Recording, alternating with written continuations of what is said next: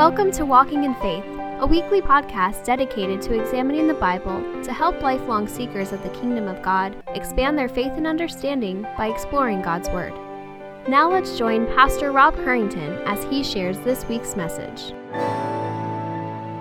Take your Bibles, if you would, and we're going to turn to John chapter 16, John chapter 18. We're going to get to it here in a moment. I want to talk about embracing the truth. I want to take the first message of the year 2023, I can't believe it's 2023, and focus on the importance of truth. This past year, or the last 2-3 years, we have experienced a war against truth. Now, this really has been a war that's generations old, millennia old, but we've seen it more accelerated these last 2 to 3 years.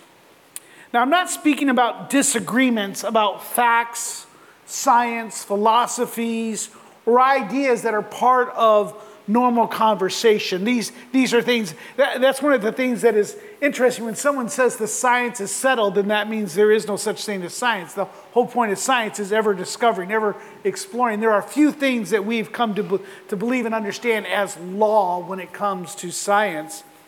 So I'm not speaking about those normal things that we may debate, we may disagree, even spiritual things where reasonable people may come to Scripture and say, well, I think this is what this says. And someone else can say, but I believe this is what Scripture has. There are going to be those types of moments and topics. What I'm speaking about are those things which have been regarded as true, as facts, for generations, centuries, and even millennia.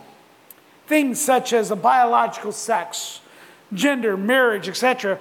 These are the truths that are the underpinnings of society. They are under attack. The proverbial they have turned the world upside down with the erasure of historical facts about society, the midnight changing, it seems, of definitions on esteemed dictionaries and other universities, and then just the shameless promotion of philosophies, attitudes, and behaviors that have proven to be harmful to societies, to families, and individuals.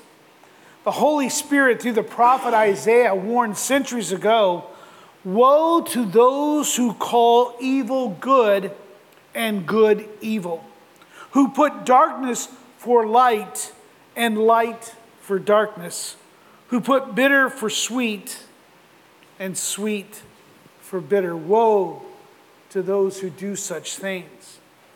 Now, as Christians, I think we would all agree that we desire to obey the commandments of Scripture.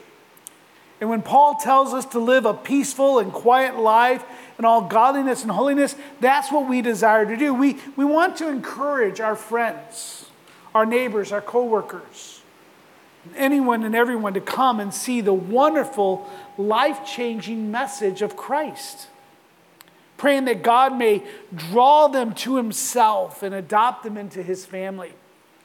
Yet as our culture continues to plummet deeper into the mire, we need to shore up our commitment to worship our Creator. The true facts of what is our purpose, what is our reason for living. In Psalms chapter 66, 1-5, you'll see it here on the monitor. David writes this. He writes, "Shout for joy to God, all the earth. Sing the glory of His name. Give to Him the glorious praise. Say to God, how awesome are your deeds. So great is your power that your enemies come cringing to you. All the earth worships you and sings praises to you. They sing praises to your name, Selah. Come and see what God has done. He is awesome in His deeds towards the children of man." Father, we want to join with all of creation in this type of worship. Father, I pray that all who would hear my voice or see this video at some other time would come to know you and come to worship before you. Father, we pray for our families, our friends, and those in our neighborhoods. Father, we want to bring them to know you, to come and worship you as well. Enlighten our minds and hearts as we open up Scripture. as we have a desire to embrace the truth, living in a world that's hostile to our faith, Father, that we would not be blinded by the God of this world or be deceived through vain philosophies and conceit, but Lord, that your truth would reign supreme for all to see. In your name we pray, amen. John Piper once commented that missions exist because worship does not. And we think of our missions, the Doug and Marina Landro and others' missions around the world. One of the things I want to encourage you this year is continue giving in mission. We haven't done a faith promise in a while, but I want to encourage you, for those of you who made it, continue to give to missions. But why is it that we send people to the uttermost parts of the world? Why is it that we want to send and plant churches across the world? Because missions have to exist, because worship doesn't. When we read, shout for joy to God, all the earth, saying the glory of his name, when we say that, that is not a command just for the children of God, but that is for all of creation to sing. Many times we think that God's word and God's law are just for Christians. But let me tell you, it is not. It is for all peoples. It is for all nations, for all tribes, for all ethnicities. We are to praise and worship God. All will stand before him one day and give an account of whether or not they have given him due worship. Every generation must contend with this attack against worship and truth. And that's what you're seeing here today, is really what is at play when we talk about the truth, when we talk about whether it's marriage, whether it's about gender or biological sex or any of the other things. It's all about worship. Will you worship God, the creator of all things, or will we worship ourselves or government or some other type of philosophy, some other types of things that satisfies us? For that's what worship is giving thanks to God and recognizing that all good things come from him. We need to be reminded that the God of this world has blinded the minds of all of humanity. Everyone is born with a mind that is hostile to the Creator. Today, it seems that this attack has been accelerated at a speed that is hard to fathom. Just what has happened in the last 5 to 10 years would boggle many other minds from a different generation. However, you and I must not be deterred in our commission and commandment. What's the commission? It's to teach and baptize all peoples and all nations, teaching them to obey the things of Christ. The great commandment is to love God with our heart, our soul, our mind, and our neighbor as ourselves. Over the past month of December, we have focused on the incarnation of Christ and his purpose in coming in the flesh. One that must not be overlooked is that Jesus came to reveal the truth.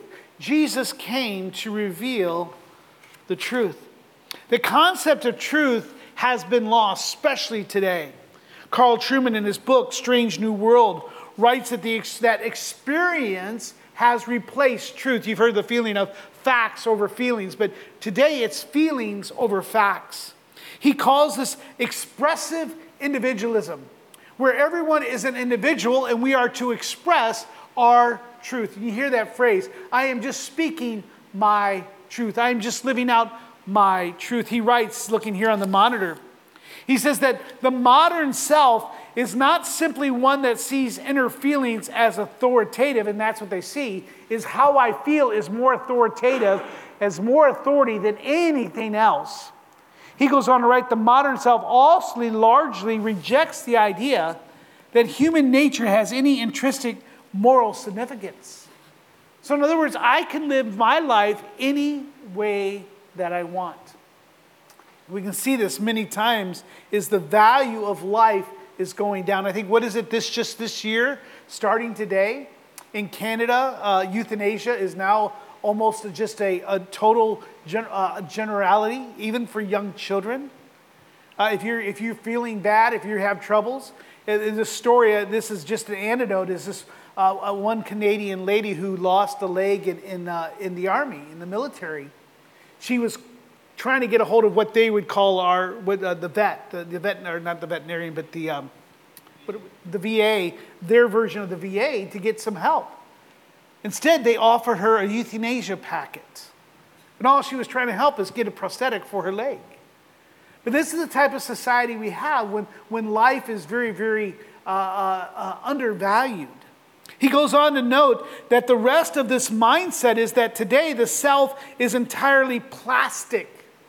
In other words, it's something that you can mold and make in your own image. In the external world, right down to our bodies, he says, is liquid, something that offers no firm ground upon which to build an identity. Hence, it's okay to say that a boy can be a girl and a girl can be a boy. Or you can be an animal or fury or some other type of odd thing.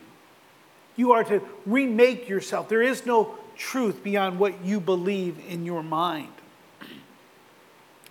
He remarks that expressive individualism and that this elevation of feeling over facts has had a devastating effect on the order of society. He writes that the notion of a sacred order has been largely abandoned. In other words, churches and families and things in which we think that there are some things above ourselves.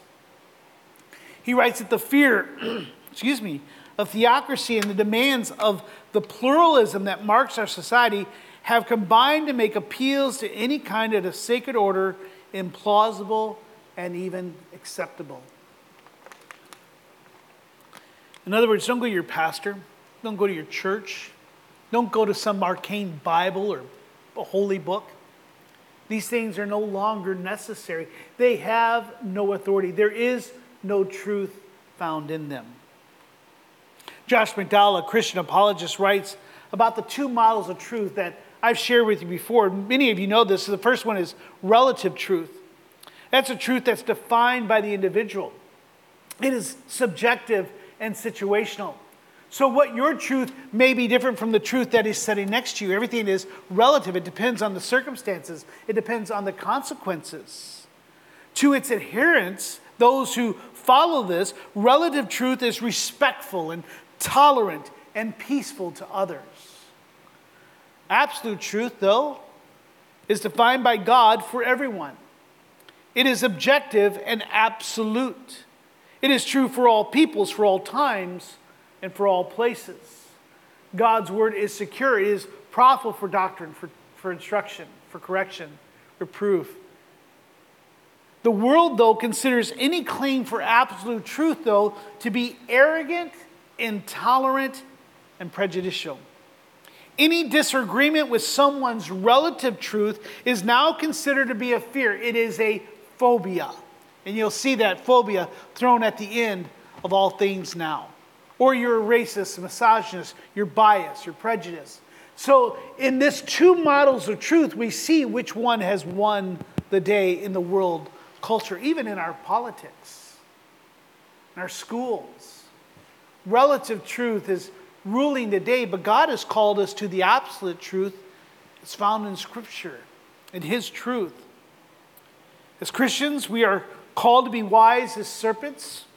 We are called to destroy arguments and every lofty opinion that's raised against the knowledge of God, and to take every thought captive to obey Christ.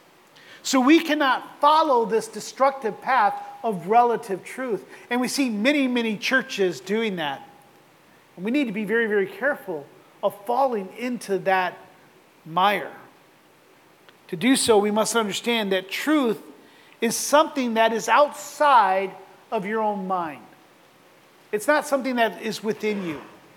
Truth is something that is discovered, not created. It's not a marketing scheme.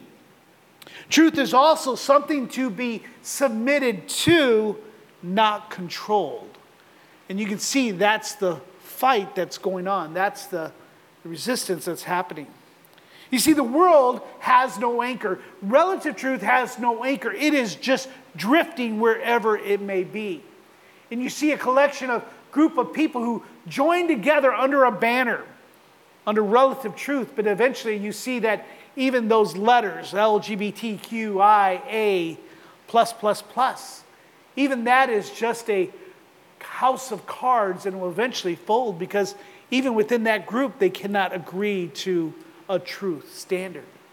because their relative truth continues to push them asunder.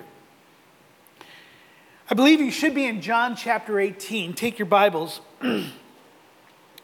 So you and I have to find out, what is that absolute truth? What is that anchor? For you and I cannot destroy those lofty opinions and those lies and open our minds unless we know what that truth is. In John chapter 18, Jesus stands before Pilate after his betrayal and arrest. And with his life hanging in the balance, he is standing before the most powerful authority in that region. Pilate has the authority to release or kill him, or so Pilate thinks, as we know Scripture says much otherwise. In verse 33 of John chapter 18, we catch the story where it says, "So Pilate entered his headquarters again, and he called Jesus to him and said, 'Are you the king of the Jews?' Jesus answered, 'Do you say this of your own accord, or did others say it to you about me?'" Good question. Pilate answered, "Am I a Jew? Your own nation and the chief priests have delivered you over to me. What have you done? What have you done to deserve this?" Jesus answered, "My kingdom is not of this world. If my kingdom were of this world, my servants would have been fighting. I might not be delivered over to the Jews. But my kingdom is not from the world." This is the kingdom what we've been speaking of in our series of Luke. Then Pilate said to him, "So you are a king?" And Jesus answered, "You say that I'm a king, and for this purpose I was born, and for this purpose I have come into the world, to bear witness to the truth. Everyone," and you may want to underline this, "everyone who is of the truth listens to my voice." And how does Pilate reply? What is truth? This fallen world has been asking that same question as Pilate did since the beginning of time. What is truth? What is it? Where can I find it? Pilate doesn't even understand that the very truth is standing before him. There are two implications from Jesus' answer. If you're taking notes, you'll see here on the monitor. The first implication is that if Jesus' teaching means that there is a truth, there's a truth that everyone should believe. If you hear his voice, then you must listen to the truth. If you're of the truth, you would hear his voice. The second implication is that Jesus' teaching means that he came to testify to that truth. He is the key witness of what truth is. In other words, if you want to embrace the truth, then you must embrace Jesus. If you want to understand the truth, you must understand who Jesus is. If you want to listen to the truth, then you must listen to what Jesus said. So what I want to share with you is 3 to 4 ways of how Christ gave witness to that truth. And as I said before, in the end, we see that Jesus is the truth. Truth is impersonated in Christ. So number 1, Jesus gave witness to the truth by speaking the truth. Jesus was born to speak about the truth about God, or speak the truth about God as no man has ever spoken. For example, he said, "Truly, truly, I say to you, before Abraham was I am." That is one of the most important truths in the universe. Jesus, the historical man, is also the pre-existent God. Not only does he say he existed before Abraham 2,000 years before he was born, but he also called himself the I Am. As those of you and I who have studied and looked at Exodus, we understand that that is God's name that he's given to himself, Yahweh. He is the I Am. I am the self-existing one. Then, to make the plain significance of God becoming man, Jesus bore witness to the great work of salvation he would do when he said the Son of Man came not to serve, but to serve. Or not to be served, but to serve. And to give his life as a ransom for many. He said, "This is the blood of my covenant that you and I are going to celebrate here in a moment, which is poured out for many for the forgiveness of sins." Jesus said, whoever believes in the Son has eternal life. Whoever does not obey the Son shall not see life, but the wrath of God remains on him. Then again, behold, I am with you always to the end of the age. Jesus was witness to what truth is by speaking the truth, by sharing with us what truly is, by helping us understand what his purpose is, what our purpose is, why he came, and how we are to respond to that. Number 2, he gave witness to the truth by being the truth. Jesus said, I am the way, the truth, and the life. No man comes to the Father except through me. And Jesus said, truth is in Jesus. Or Paul said, truth is in Jesus in the Philippians. In Colossians, he wrote that all the treasures of wisdom and knowledge are hidden in Christ. If we want to know the truth, then we must explore who Christ is. This is why Jesus was born. Not only to speak about the truth, but to embody the truth about God. We never know the truth all right when we do not know and love Christ himself, for he is the visible expression, image of an invisible God. If we have seen Christ, then we have seen God. And number 3, as we continue, is dying to establish the truth. Not only was he born to bear witness to truth by speaking and being the truth, but also dying to establish the truth, to give us an anchor that you and I can hold on to, that we can secure our lives, our families, our minds, our livelihood to. The Greek word for witness, martyrs, became the word for martyr, because dying for what you stand for is the ultimate witness to the truth. So in Revelation, Jesus is called, Amen, the faithful and true witness. This witness is thought of in terms of his death and his resurrection and his reign as King of Kings. For example, look at the sequence of Revelation chapter 1 through 4 and 5 when it says, grace to you and peace from Jesus Christ, the faithful witness, the firstborn of the dead, and the ruler of kings on earth. Notice the order. First, death. He's the faithful witness. Then he's the resurrection, the firstborn from the dead. And then the rule over all kings. He was born to witness the truth in the greatness of the achievement of his death. Then fourthly, by sending us to witness of the truth, or to witness to the truth. That's why he says, as the Father has sent me, even so I am sending you. You and I are also witnesses of the truth. If we have had that moment when we have seen Christ, when we have embraced Christ, then you and I have the truth. The church is called a pillar and buttress of the truth. One reason why we gather here is so others may see that we are the buttress of truth. Let me tell you, there are people who spent last night just boozing it up and doing all sorts of things to satisfy and pleasure themselves. And they're now just sleeping over, doing some type of hangover. There are churches that are not even meeting today, but it's only here today that we should say, no, we are here to worship, to gather. Why? Because we are the buttress of truth. There is no satisfaction outside the things of God. We are to be here because this is the importance of it. I've shared this before. I want to encourage our people. Now, I know I'm speaking to the choir, but maybe some of our members who are not here this morning will watch this a little bit later and see that you should be here.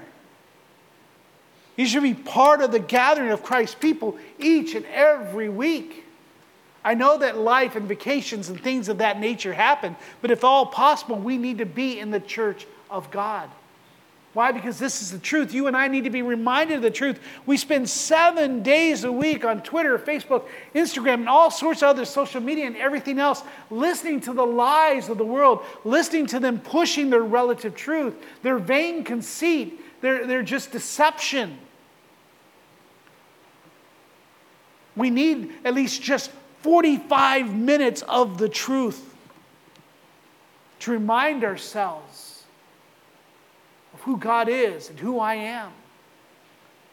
Not only that, even our own minds as Christians continually fight against the dissatisfaction many times that we have with God. We need to understand how to resist that and fight that. And understand that this is the truth.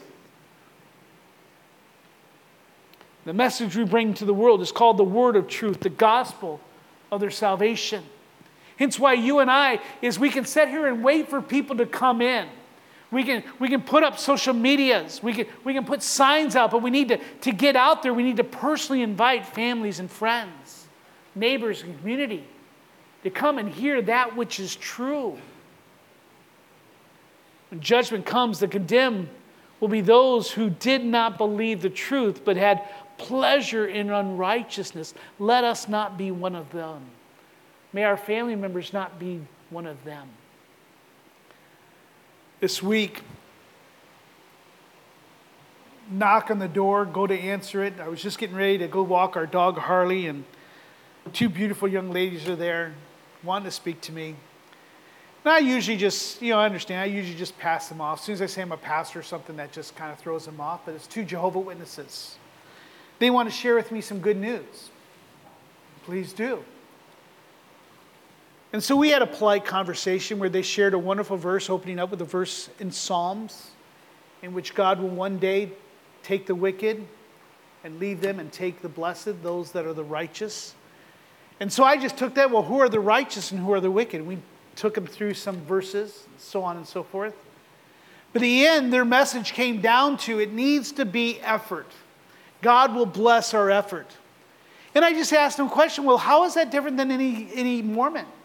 How is that any different than any Muslim or any Roman Catholic in which effort is the way in which we make it to heaven? What do we do about Romans 3:23? It says that we all come short of the glory of God. And that all of our righteousness are as filthy rags. What do we say when none is righteous and that our heart is evil? They had no answer. Other than, well, can we bring someone else to you? Eddie, he knows a little bit more. And I just share with him, it says, you may send Eddie, that's fine. If you want to come to my door to witness. But it's pressed on me as I then walked out the door with Harley, walking around the neighborhood, there was probably 20 women, young ladies, and little children, preteens and teen girls, out canvassing our neighborhood. Spreading lies. Deceived. You may not have seen them today, but Monday through Saturday, they're right outside. They have right by the bus stops right over here. They got a whole stand. They're out there every day. Rain, sun, sleet. They're better than the post office. They have saturated this community right next to us. We can't even get up and go to church. We can't get the courage to share the gospel. We don't have time to hand out a tract. And we have the truth. Are we the buttress? Are we the pillar? Or are we just soft social club that meets a couple times a week to encourage one another just to keep going on? We have the truth. We know the truth. We have embraced the truth, and we have been called to witness to the truth. Our challenge is to not be like Pilate and ask what is truth. As children of God, we are called to be witness to the truth of Jesus. The scripture identifies those who are adopted into God's family as ambassadors of Christ, the fragrance and the aroma of Christ, the salt and light of Christ to a world that is dead, that is blinded, and that is a deadly pearl of destruction and receiving the wrath of God for eternity. As witnesses, you and I need to acknowledge the truth even in our own lives, because I believe there are many times in which we are not even sure of the truth. We may say, yeah, Jesus is the truth, and we say, yeah, the Bible has the truth, but we don't truly acknowledge Him in all that we do.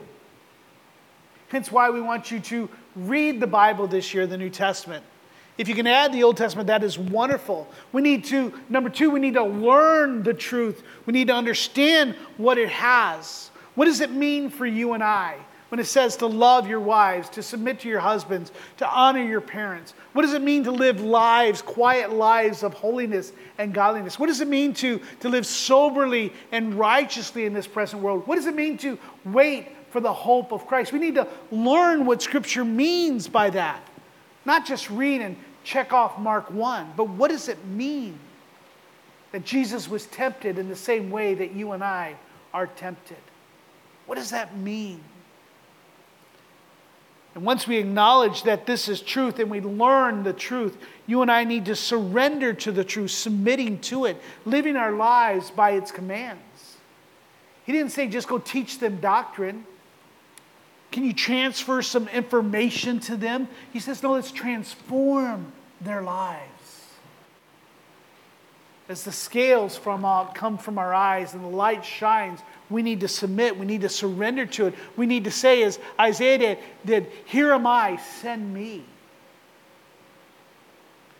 Then we need to share the truth. How beautiful are the feet of those who share the good news of the gospel. We need to share it. We need to say to our friends, our loved ones, our families, those who are living their lives through relative truth is, hey, I hear your truth. I want to know it. I want to understand. But let me share with you another truth. Let me share with you that is what is true for all times. And we need to pray that God would give us the wisdom and the winsomeness, but also the boldness and courage to stand up for what is true.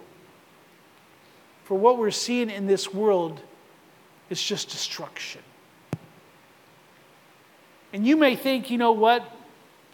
But you know, me and my family, we'll just sit over here and we'll be fine. I'll take them out of school, I'll do this, and they're coming for you. Every which way. A woman has told the story, I think you've probably heard of it. I told the story last week or the week before. A woman in Britain who was arrested for praying in front of an abortion clinic. It's against the law in Britain to either approve or disapprove. So you can't protest either for abortion or against in front of an abortion clinic. So it's fair that way, but it also means that you can't pray. Now, this woman was not standing in front of the place praying out loud with a bunch of people. She was standing there quietly praying in her head, and they took her down and arrested her for praying in her head. That's not here. But how far away is it? So our challenge is not to be like Pilate. We need to know the truth. Our commitment to spread the gospel is to spread the gospel of the kingdom of God. In Creation Regained, these authors write this. Look at this. The task of God's people is to make known the good news, or the good news of God's renewed reign over the entirety of creation. Let me tell you, this is something you're probably hearing the term Christian nationalists, or is that the term, that Christian nationalists? I think I got that term right. And in this case, it's saying yes, all the world needs to recognize that it is under the reign of God. Amen? It is. Christ's kingly authority extends over the whole world. God's mission is equally comprehensive. To embody the good news that Jesus again rules over marriages, family, business, politics, art and athletics, leisure, scholarship, sex, technology. It is all under God's purview. God has created and given us the ability for all of these things. These are the common grace of God. Since the gospel, they write, is a gospel of the kingdom, that mission is as wide as creation. So you and I, our commitment is to spread that gospel, the good news, that the kingdom of God is at hand. Repent. For God is reconciling man to himself. The sad news is that too many who profess Christ have not embraced the truth. Paul David Tripp remarks that there really is no place for Christ in many people's Christianity. And we see that. That's a lot of churches. They may have Christianity as their title. They may have a Christian church, but there's really no room for Christ in that. Their faith is not actually in Christ. It is in Christianity and in their ability to live out whatever they may see fit as well how they might define Christianity. This kind of Christianity, he writes, is really about shadow glories of human knowledge and performance. Let's just see how well and good we can be and how much we can know. It does not require the death to self. As Jesus says, die to yourself daily, take up your cross. That must always happen, he goes on to write, if love for Christ is going to reign in our hearts. Let's OVBC, as we open up 2023, let us not be that type of Christian church. It's kind of interesting. I want to be careful because many churches are closing day. Churches are closing by the hundreds every day. There's on Twitter, there's a picture of a church. On it, it has a banner, Black Lives Matter. And then also it has the LGBT flag on it. And then right on the bottom it says, for sale. You take Christ out of a church, it just becomes a building. That's all this is. This is a building.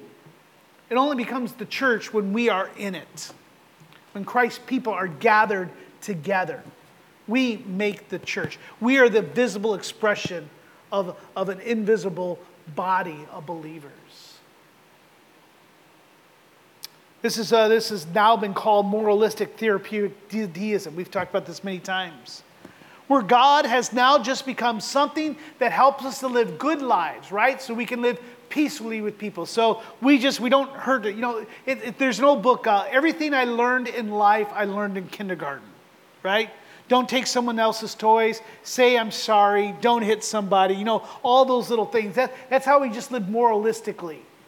And then therapeutic. Well, Christian is something that helps make me feel better. That doesn't really change my life. It just makes me feel better. In deism, yes, there is a higher being out there, as AA says.